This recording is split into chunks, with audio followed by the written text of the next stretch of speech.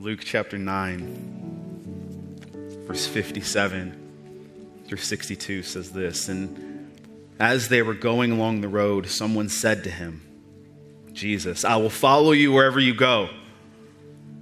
And Jesus said to him, 'Foxes have holes, and birds of the air have nests, but the Son of Man has no place to lay his head.' To another he said, 'Follow me.' But he said, 'Lord, let me first go and bury my father.' And Jesus said to him, 'Leave the dead to bury their own dead. But as for you, go and proclaim the kingdom of God.' And yet another said, 'I will follow you, Lord, but first let me say farewell to those at my home.' And Jesus said to him, 'No one who puts his hand to the plow and looks back is fit for the kingdom of God.'" The word that the Lord gave me for us in this season, and if you're a part of Grace Covenant Church, you consider this your home, for you in this season is simply this, and it's the title of my message. It's called Burn the Backups. Would you pray with me? Jesus, help. Lord, be glorified. Lord, we welcome your presence in this place. We exalt you above all others. We say, Lord, have your way with me. Have your way with this church. Open the scripture to us. Make us more like you. Lord, there's nothing more valuable to us than your presence. Holy Spirit, come. Do what I can't do. Do what we can't do. Father, we love you so much. And more importantly, you love us. Holy Spirit, would you empower us to live, look, and love more like Jesus today than we did yesterday. In Jesus' name, amen.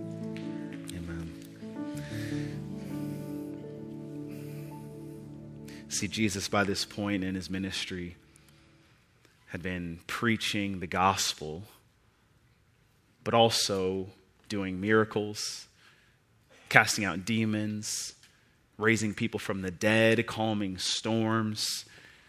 All this he's done, Luke chapter 1 through 9. And we seemingly get a new part of Jesus' ministry from 9 moving forward. 9, we find Jesus teaching more than doing miracles. I looked it up, and Jesus was casting out demons, raising people from the dead, calming storms. And as soon as we get to Luke chapter 9 through 19 is Jesus preparing the way for him to go to Jerusalem. As if to say he was getting ready for what he really came to do. To go in front of the religious leaders and be crucified. And from the point we get to Luke chapter 9 through Luke 19, you find that Jesus does 4 recorded miracles. In 10 chapters, 4 recorded miracles. When he's done so many before in Luke chapters 1 through 9. Now, this isn't to say that Jesus didn't do other miracles in 9 through 19. This is to say that Luke was teaching us something about Jesus' purpose in this book. And Luke was teaching us that Jesus was actually teaching, telling parables, commanding them about the kingdom of God and what they are to suffer, what they are to be, what they are to do. And then as soon as we get to Luke 9, we find Jesus having this encounter with these 3 men, seemingly dissuading them from following him. But I don't believe that Jesus is dissuading these men from following him at all. I believe that Jesus is actually preparing them to follow him. These 3 men come up to Jesus, and he pretty much comes back to them and says, this life that you're looking for, it's not going to be comfortable. This life you're looking for that I have, that you think that I can give you, it's not going to be convenient. This life that you're coming to me to get, it's not going to be casual. They come to Jesus and they just say this one thing. One of them says, I'll follow you wherever you go. And Jesus responds with, the Son of Man has no place to lay his head. Foxes have holes, birds of the air have nests, but the Son of Man has no place to lay his head. As if to say, Jesus says, I'm going to Jerusalem and I will have no place to lay my head. They will not receive me well there. I know you see all of the miracles and all of the signs and all of the wonders that I did in chapters 1 through 9, but let me tell you something. What you're looking for might not be what you get with me. Then he goes to the second man. He actually asks this man to follow him. He says, you follow me. And then this man responds with, Lord, let me go and bury my father. And Jesus says, let the dead bury their own dead. You proclaim the kingdom of God. Now, this isn't Jesus being cruel to this man to say you can't go to your father's funeral. This is Jesus saying to this man, I'm not going to wait for you because this man was saying, hey, when my dad dies, I get his inheritance. So when my dad dies and I get what my dad has, then I'll come and follow you. This man was saying, Jesus, I'll follow you, just not yet. Third man approaches Jesus, I'll follow you. Let me come and follow you. And then this man says, first, let me go and say farewell to everybody who's at my house. And Jesus responds with, no one having put his hand to the plow and looking back is fit for the kingdom of God, as if to say, you cannot walk in your new life while looking at your old life. But I don't believe Jesus was dissuading them from following him. I believe that Jesus was actually preparing them. He's saying, you've seen all the miracles in chapters 1 through 9. Now it's time for 9 through 19. And guess what happens at 19? The triumphal entry, where he's going to appear in Jerusalem, and then you're really going to see what it costs to follow Jesus. That's what he's trying to get them to understand is, I know you see the miracles. I know you think following Jesus is supposed to make your life beautiful and easy and your life will be forever changed in the best ways possible. That problems will stop and good things will start. That your family won't have issues anymore. That your bank account is going to be beautiful and your anxiety is going to go down. But Jesus says there's a cost to following me. I know you look at all the things that I've done in chapters 1 through 9, but get ready because there is a steep cost in following me. Are you ready for it? You see, these men all had backup plans, and Jesus was simply telling them, burn your backups. What's a backup plan? The backup plan is the thing that's stopping you from fully committing to the purpose that God has for your life. It's the thing that keeps you from putting all of your eggs in Jesus' basket. It's the thing that tells you, I'm going to leave a crack in the door just in case. It's a backup plan. Jesus looks at these three men, some who want to follow, some he asks to follow, and he gives them all one command in unison: burn your backups. See, to walk into all that God has for us, we have to let go of all the things that are holding us back. What if your backup plan is actually the thing that's holding you back? What if you're not holding on to your backup plan? What if your backup plan is holding on to you? What if you're not giving all to Jesus because you're not so sure that he can deliver on his promises? So you say, God, I know you said you do it. I know you have promises in a book, and I know that my family has seen your word done, but just in case. You see, we all have backups. I don't know what yours might be. Yours might be money. Yours might be your family. Yours might be your reputation. Yours might be your network or your net worth. Yours might be your self-identity. Yours might be what you have to give up. But all of us have a backup.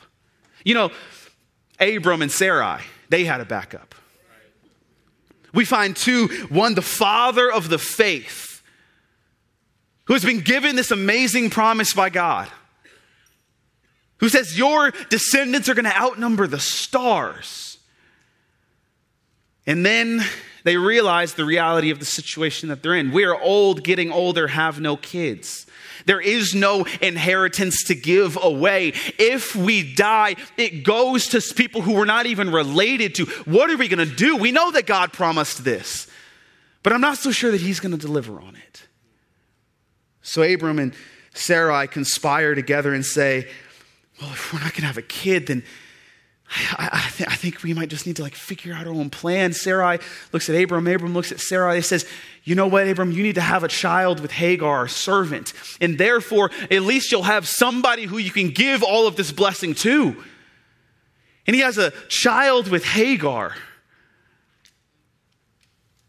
He has a backup plan. God, just in case you won't do your job, I'll do it for you. Just in case I can't trust you, I think I can trust myself. It doesn't seem like you're going to be able to deliver on your promise, so I'm going to leave a crack in the door to make sure that my life doesn't tank. They have a backup plan, Abram and Sarai. Hagar gets pregnant and has a kid, but they realize that this is not the child of the promise. They had a backup plan that stopped them from giving everything that they had to God. They wouldn't commit to Jesus. And here's the thing, is that not all backup plans are bad. These three men, they wanted to say goodbye to their family. They wanted to get an inheritance, and they wanted to leave a legacy. That's not a bad thing. And yet Jesus says, do you know what it's going to cost you? And the reason why Abram, Sarai, these disciples, or these alleged or wanting to be disciples of Jesus had a backup plan is because we all believe the same thing, that having a backup plan is safer. It's wisdom. I need to have something just in case. And let me tell you something. People who are sold out to Jesus, what I've learned, don't use safety nets. They're not saying, I'm going to follow Jesus, but just in case he doesn't deliver on his promise, I'm going to leave a crack in the door so that I can catch myself if he lets me fall. It's not what followers of Jesus do. That's not what Jesus is asking these alleged disciples to do. He's saying, just in case you don't do it, then I'll do it. God, I'm going to do your job for you. Burn the backup. You see, some of our backup plans aren't just backup plans. Some of our backup plans are actually backup lives. I'm going to follow Jesus until it works out, but as soon as my life doesn't look like what I think it should look like, or I'm not as blessed as I was blessing myself to be, that's when I'm going to turn away. I'm going to leave a crack in the door. I'm going to withhold something from God just in case. And we look at the Apostle Paul, who writes this in Philippians chapter 3, verse 12 through 14. He says, not that I have already obtained this or am already perfect, but he says, I press on to make it my own because Christ Jesus has made me his own. Brothers, I do not consider that I've made it my own, but one thing I do, listen to this, forgetting what lies behind and straining forward to what lies ahead. I press on toward the goal for the prize of the upward call in Christ Jesus. See, Paul simply knew that to follow Jesus, he had to forsake all others, including himself, including his backup plan. What I've realized as following Jesus is you can't fully realize your purpose in God until you release your plan. Say, God, I have a plan of what my life I wanted it to look like. I had a dream. I had a hope. I went to school for it. I sacrificed so much for it. I committed my life. I sacrificed maybe my family, maybe my 20s, maybe my 30s. I did so much for this. And you say, God, but I have to release it to you. Because the backup plan is the one thing that's prohibiting you from realizing the full purpose that God has for your life. Jesus says to the disciples, and he says to us today, burn the backup. He says, let go of the thing that's been holding on to you, that is actually stopping you from holding on to me because you think it's safer to hold on to your purpose than to follow me into what I actually have for you. He's saying, burn the backup. Would you let it go? Would you follow Paul and press on towards the goal, which means forgetting what lies behind? If you don't let your backup go, your backup will lead you. It's going to lead you to your own purpose, and it's going to forfeit what God has for you. As I was preparing for this, I realized that I've never shared my testimony with most of us in this building. That I actually, sadly, I never wanted to go into ministry. That was never in the plan for me. It's not that I didn't like ministry. I just never thought about it. I didn't want it. I had a plan that I was going to be an athlete, and I really thought I was going to do it. And I remember as I was growing up, all my friends were athletes, and we were all hanging out. We said, we're going to make it to the league. We're going to make it to the league. And there was one moment as I was playing sports every season, loving competing. There was a moment where my friend came up to me, who he will not be named. And he came up to me and he was like, hey, there's a church Christmas play going on. You and I should audition for it. And I was like, a Christmas play? I said, you want to do a play, like theater? I was like, dude, come on. And he's like, bro, no, we should do a Christmas play. Like, this is going to be so, it was when we were in KB, all of our church went over there. And we're going to do a Christmas play. It's going to be so much fun. I said, bro, what are you talking about, Christmas play? I said, no, that sounds stupid. Who does plays? We do sports. That's not what we do. We don't go to rehearsals. We go to practice. What are you talking about? And he looks at me and he said, if you don't audition with me, we're not friends anymore. I said, how dare you? And to this day, Kaylin and I are still not very... Whoops.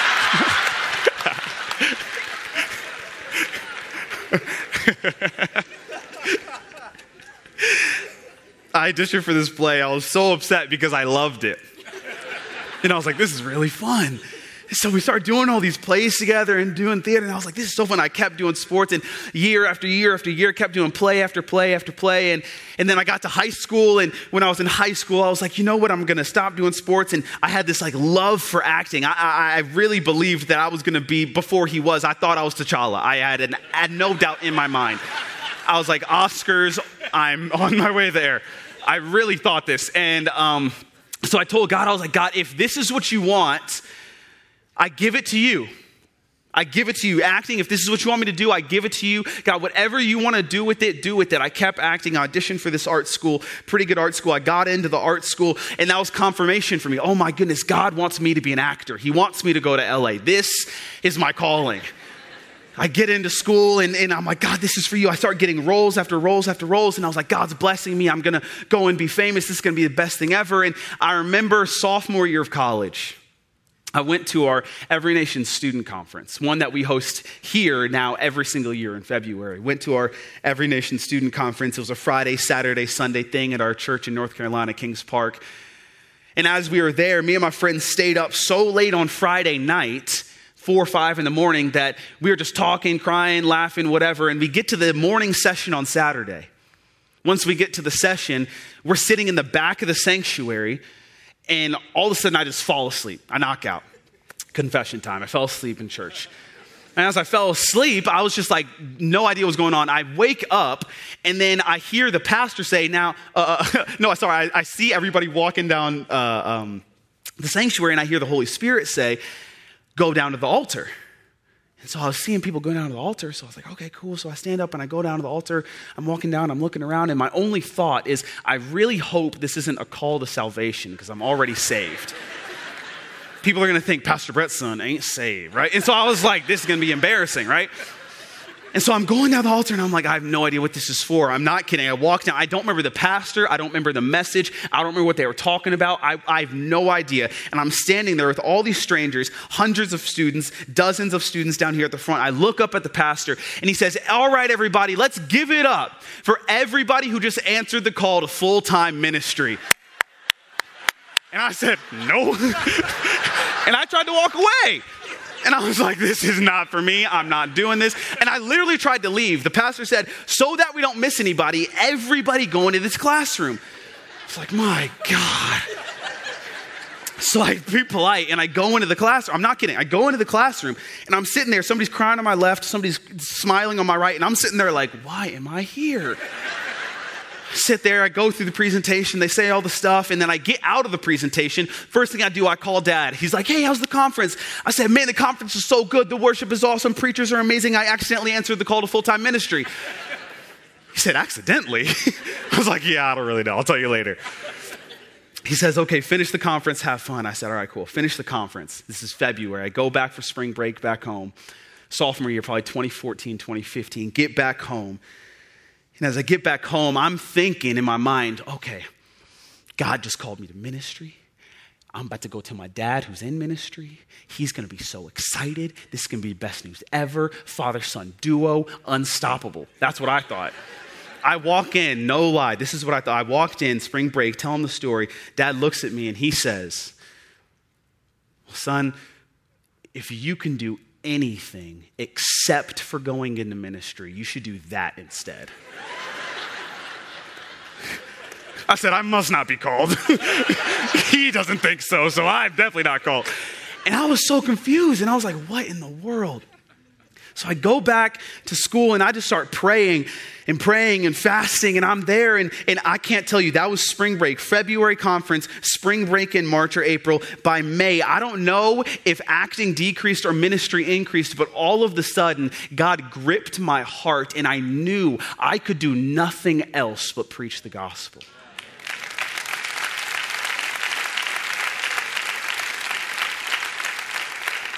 I looked at God and I said, I don't even know what this means. I don't know what going into ministry means. And the Lord told me, he said, you remember when you gave me acting back in high school? Well, I want it back. He said, what I'm asking you to do is I'm asking you to write a blank check to me and I'll tell you how much it costs.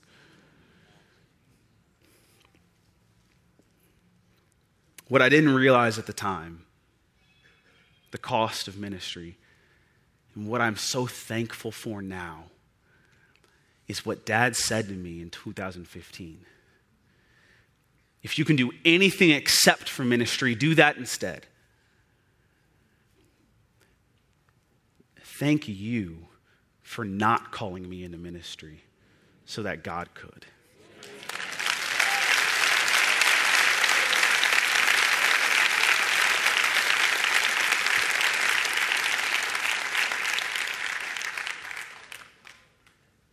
I didn't know how much it was going to cost. The cost for me was determined by God. This 19-year-old in college who was saying, man, I don't know what ministry looks like. I don't know where I'm going. I don't know what I'm doing. Kind of angry at God. God, why did you take me into acting if I'm not going to use this degree? Who cares about a bachelor's of the arts and a performance in acting? That's going to do nothing for me. I was so annoyed. So like, this is a waste. Why am I here?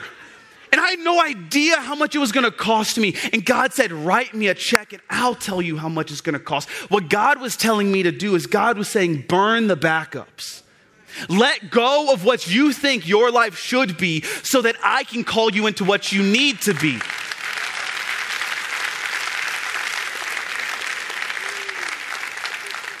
He said, burn the backups. And what I've realized about following Jesus, honestly, is that trust, it's indivisible. You cannot split trust. You either have it or you don't. You either trust Jesus or you don't. And this is what Jesus was telling these three men. Do you trust me to provide you with a more purpose-filled life than what you can supply for yourself? That's what he told me in 2015. Do you trust me to supply a life that you can't supply for yourself? He's asking you, Grace Covenant Church, do you trust me to supply something for you that you can't supply for yourself? Do you trust me to burn the backups? Because it's not a matter. This is the question that God's asking us today. It's just simply asking, do you trust me?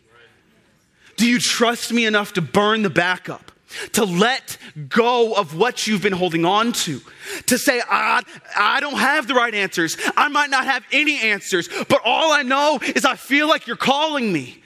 I feel like you're calling me to step out. Proverbs simply says this: trust in the Lord with all of your heart and lean not on your own understanding. In all of your ways, acknowledge him and he will make your paths straight. You see, this is the one place where I believe the Lord is asking for quantity over quality. Trust the Lord with all of your heart. Lean not on your own understanding. Acknowledge him in all of your ways and he will make your paths straight. Some of us still believe God wants you to exclusively trust him with the best of your heart, with the cleanest parts of your heart, with the parts that people really want to see of your heart. But the parts that you keep hidden, don't trust him with that. The parts of you that are scared, he doesn't want that. The parts of you that are nervous and abused, the parts of you that have trust issues, he's saying, no. Trust in me with all of your heart. This is a Lord who doesn't want the best of you. He wants all of you. He's not asking you to give him the best of your heart, to acknowledge him in the best of your ways. On your best days, claim to be a follower of Jesus, and on your worst days, hide in shame until you get better. By no means. This is a God who's saying, with all that you have, and if it's dirty, if it's clean, if it's empty, if it's full, if you're proud, if you're ashamed, he's saying, I didn't ask for the quality, I asked for all.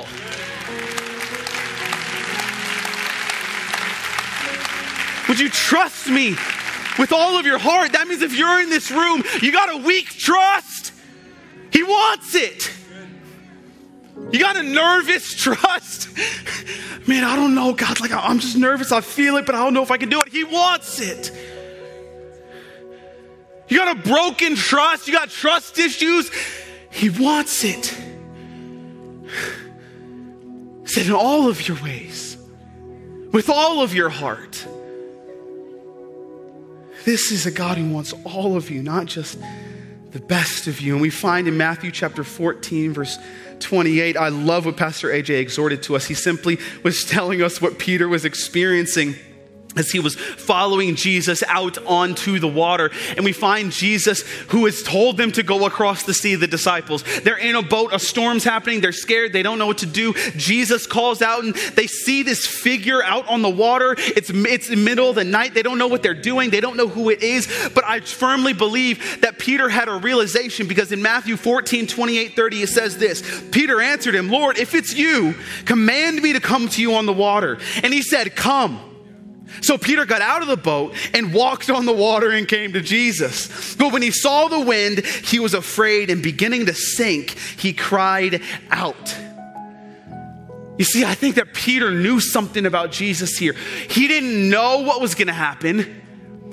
But Peter remembered just a few, maybe chapters ago, he's like, wait a minute, weren't we just in a boat with Jesus? And wasn't there just a storm that we were in? And didn't he just wake up out of the bottom of the boat? And didn't he just tell the storm to be quiet? And shh, and where did your faith go? And then he went back to sleep. Didn't this just happen?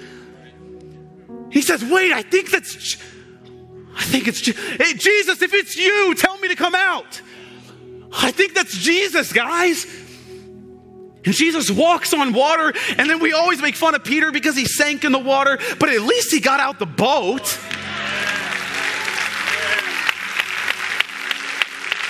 And what I see here is I don't see 12 guys who don't know Jesus. I see 12 disciples. But I see them all making the boat their backup. And Peter steps out onto the water and seemingly does this. He walks on water. And this is what the Lord has taught me so practically, is that 12 men saw a miracle, but one man had a testimony.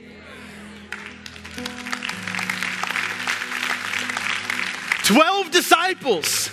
They saw Peter walk on water. They saw Jesus walk on water. And then when they saw Peter ask Jesus to walk on water, they said, nope. I want my backup. I need to stay safe. It doesn't look safe out there. This is not wise. Peter, you're going to drown. We don't think this is a good idea. They had a backup. Church, I'm telling you right now, don't be the disciples who just stay in the boat. Ask him to go out on the water. Why? Because you might be in this church. If you consider Grace Covenant Church your home, you might be in this church and you probably will see a miracle. If you stay here long enough, you're going to see a miracle. You're going to be one of the 12 that says, wow, I was there when he did that. That was so cool. And even Jesus then picked Peter up. He brought him back in the boat and they all worshiped God. You might be one in this church who says, and I'm going to worship. But don't settle for just witnessing a miracle. Pursue God, burn the backup. Say, God, I don't want to settle for seeing a miracle. I want to experience a testimony. Some of our boats are backups. They got us to this point, but they won't get us there. And Jesus is calling us out onto the water, simply saying, do you trust me? It's one question, do you trust me? Do you believe that I can supply for you better than you can supply for yourself? Can you step out of the boat and onto the water? And this is not a message about you need to be a better Christian with stronger faith and you need to be crazy, bold, and correct. No. This is a message to say we can burn the backup because Jesus did it first. Jesus is not just to say in Colossians that he didn't account equality with God as a thing to be grasped, but he actually dwelled with us and he gave up his heavenly authority, but exactly was 100% God and 100% man, but gave up perfect unity with the Father to be with us. No. Although that's great, we also see Jesus burning the backup in the garden. Simply, this is what we see, that Jesus knows that he's about to be crucified. And here's what he does. He prays in Matthew 26:42. He says, again, for the second time, he went away and prayed, my Father, if this cup cannot pass unless I drink it, nevertheless, not my will, but yours be done. See, Jesus didn't want to go to the cross. Jesus didn't want to do this.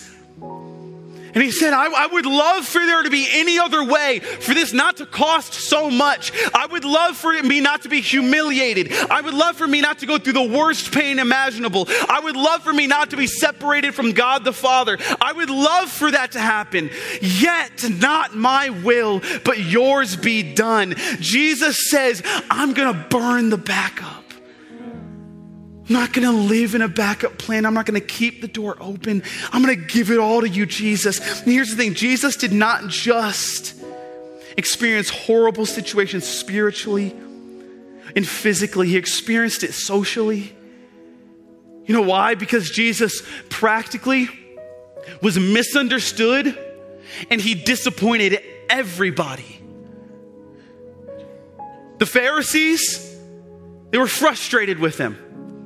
They didn't like what he was doing. The people who should have known the best didn't even accept him. The Jews, they were confused by him, or maybe they just used him to get what they wanted. The disciples, they were disappointed by him. He was the king. He wasn't supposed to die. Jesus disappointed the Pharisees. He disappointed the Jews. He disappointed the disciples. Jesus disappointed everybody.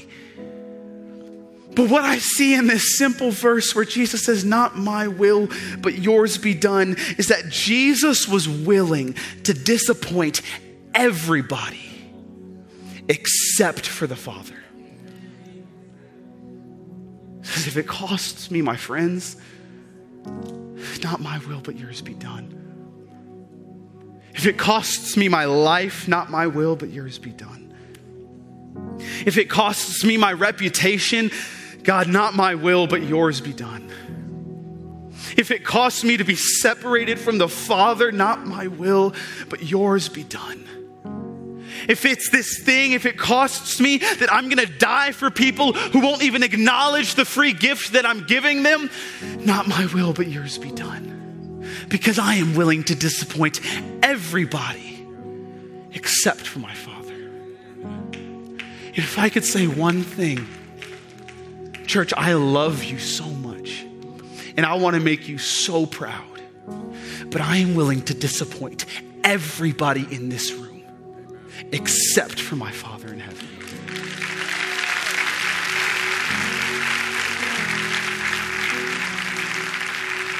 Simply, it's because I trust Jesus. That's it.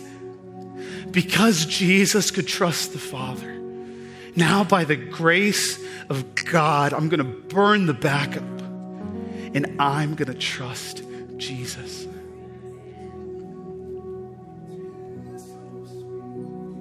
To trust in Jesus, just to take him at his word, just to rest upon his promise, and to know thus saith the Lord.